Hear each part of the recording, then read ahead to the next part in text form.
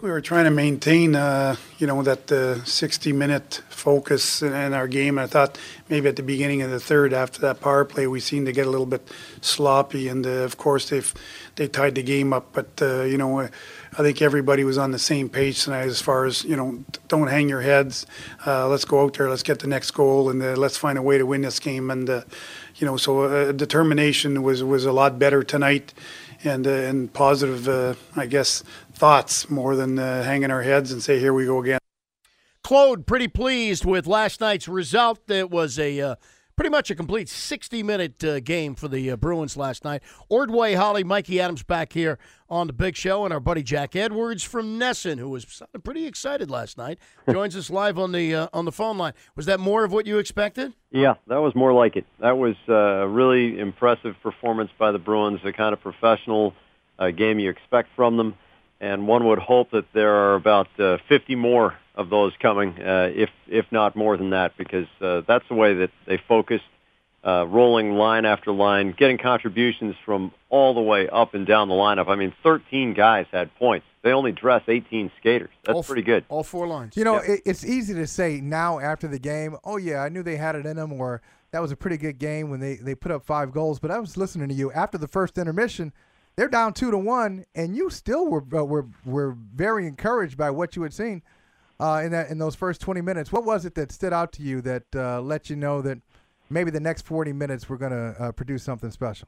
Well, it's something that Brick alluded to earlier in the telecast, and it's that they were just sick of losing. And you had to get to a certain point. You would think that every professional athlete is sick of losing after one loss, and that's probably true to a certain extent, but it has to be a group thing, and you don't see it show up until you see the kind of relentless determination that we saw from the Bruins.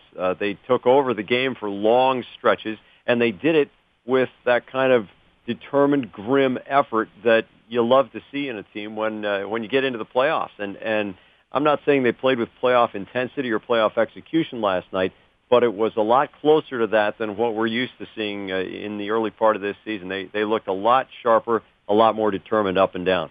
The last time we talked to you about this, Jack, you were in studio.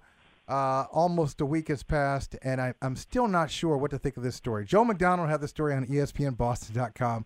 Tyler Seguin has a congenital hip condition. Seguin is asked about it. He seemed to bristle at the suggestion that he's more susceptible to injuries.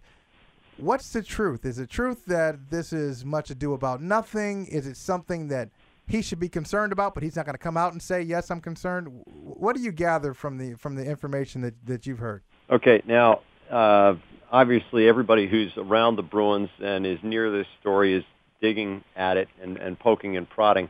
But let me first issue this disclaimer. I haven't spoken to anybody who is a doctor, a physician, or a trainer who would go on the record about this, about Seguin's physical condition. So I am basing this purely on around the perimeter speculation.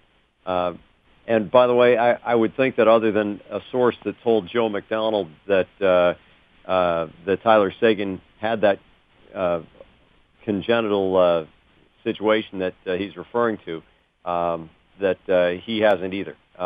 Because I haven't seen any doctor put his name on the record except the guy who hasn't seen Seguin. I think that a lot of players have conditions, and I think they find out about them. If you'll allow me to digress a little bit, it's sort of like environmental testing. We didn't know about a lot of stuff that wouldn't kill you back in the 1960s and 1970s. We know about a whole heck of a lot of stuff that might possibly kill you now because the quality of diagnosis, whether it's in the environment or in the human body, is so much farther along than it was then. Well, now we know all kinds of stuff that could possibly go wrong given the right set of circumstances. So you want to do whatever you can to prevent those kinds of things. You want to do whatever you can to avoid those circumstances. If you live in the Sun Belt, you make it a habit to wear sunscreen every single day now. Maybe you didn't do that in the 70s, okay? That's kind of the situation that I liken it to. And I really think that if this were a serious situation with Tyler Seguin, that you would see that Tyler Seguin would be doing certain things that would be taking it easier on his hips, doing less wear and tear, And darn it, the guy's just like his rookie year. He's the last kid off the ice every single day. He loves to work, and nobody in the organization, which has millions and millions invested in him, is telling him to back off in any way. I think that actions speak a lot louder than rumors and words here. I was shocked that there wasn't a sense of urgency Saturday night in Montreal. Matter of fact, I thought that was the worst effort I've seen to this point. There was a sense of urgency last night.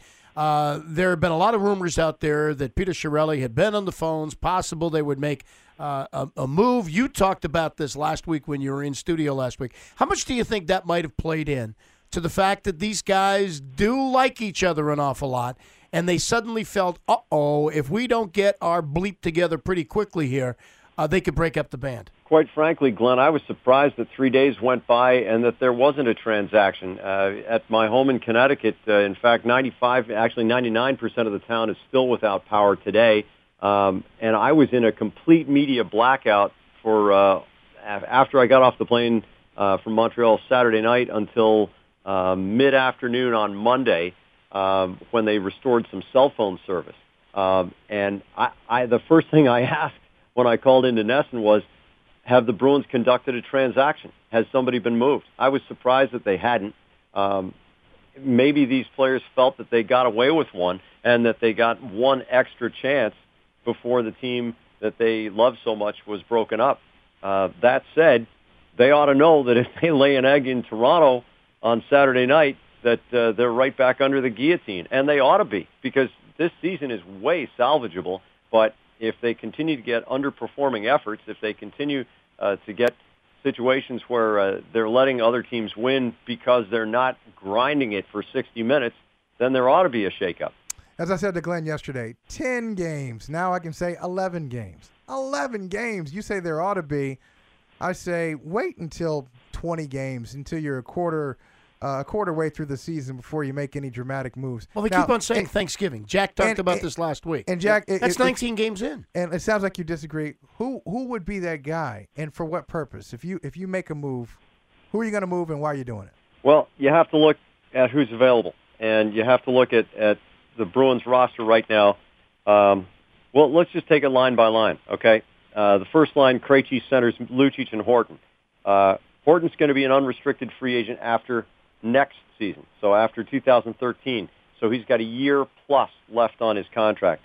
David Krejci is going to be a restricted free agent at the end of this year. Everybody thinks he's going to get a bump from $3.75 million to somewhere in the $5 million range. So, there are two players off of that line who could be movable, although Krejci, any team that absorbs him, is going to have to say, okay, we're looking at 5+. Lucic will be a restricted free agent in 2013. That gives the team still a tremendous amount of leverage on him.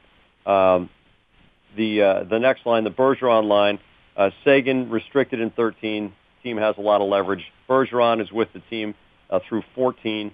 Marchand restricted in 13. And then as you work your way down the lineup, you got Kelly, Pye, Campbell, Thornton among the bottom six forwards who dressed last night, who are all going to be unrestricted at the end of this year. Boychuk and Corvo unrestricted at the end of this year among the free agents. Those are the guys that would be the most easily moved. You have to have a buyer. You have to have somebody who has a need. And you also have to identify, if you're Peter Chiarelli, what your need is. So, in the whole sliding scale of things, and granted, the Bruins do have about $7 million total of cap space for this particular season if they play it one at a time, if they use Savard's salary as long-term injury reserve, which is a formality. They could do that very easily. So they could absorb virtually any salary in the league if they moved one of these guys. So the Bruins have a lot of flexibility, but you have to have a buyer. You have to have somebody who wants one of those types of guys, and you have to be able to talk. I was going to ask you about the Savard, because they have, $3 million, and then he could retire, or $4 million, and then he could retire. Is that how it works? No, it's 4.007. Strangely enough, is his cap hit. Okay. And the Bruins have an additional $3 million. They have $3 million under the cap regardless right now.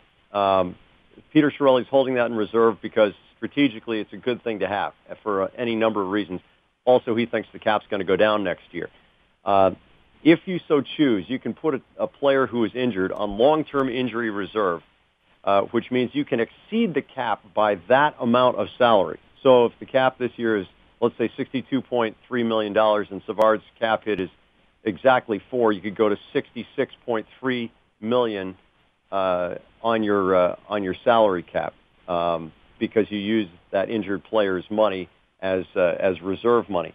If Savard says he's retired, he does not get paid. So he's never going to say that.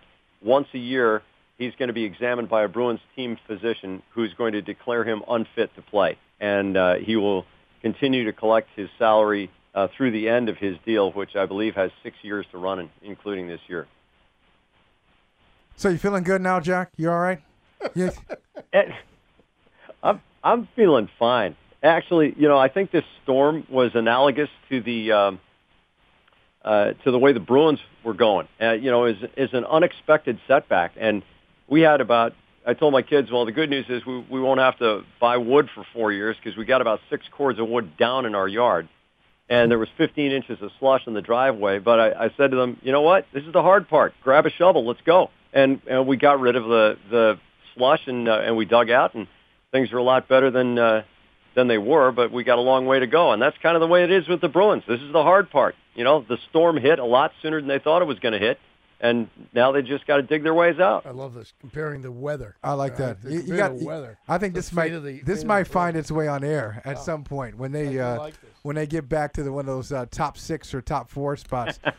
Who do you think right now is the class of the league? I'm not talking about class of the league after the first 10 or 11 games and it's a little bit of a fluke. I'm talking about somebody you look at, you like the way their team is constructed, and you say that's a team that's going to give people hell in May and June.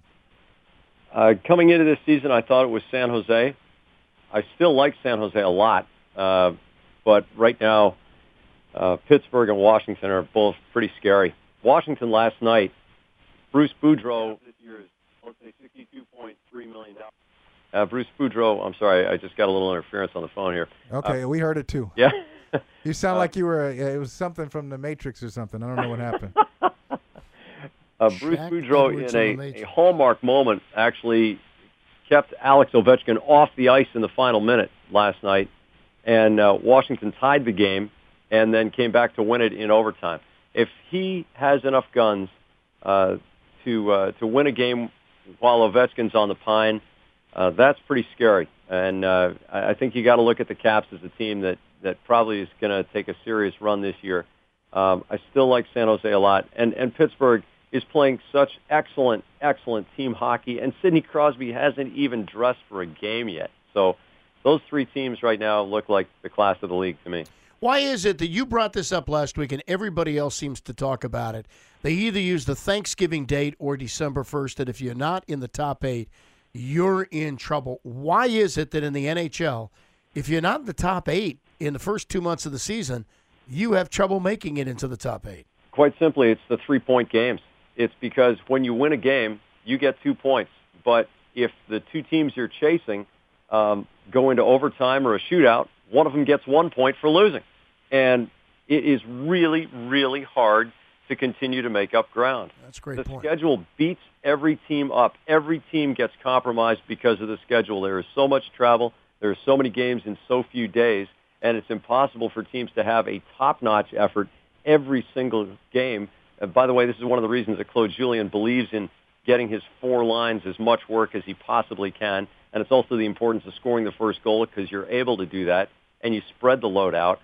But because of the scheduling and because of the 3-point games, it is murderous to get traction when you're trying to make up ground. Look at what New Jersey did in the second half of the season last year. Yeah. That was as good a half a season as we've seen in a long, long time, and the Devils still came up short because they buried themselves in the first 4 weeks. Yeah, the 3-point game makes all the sense in the world. It does, because you see it in other leagues. You see it certainly in the NBA where teams will get off to slow starts, even good teams, and then they'll reel off 13 in a row, 14 in a row.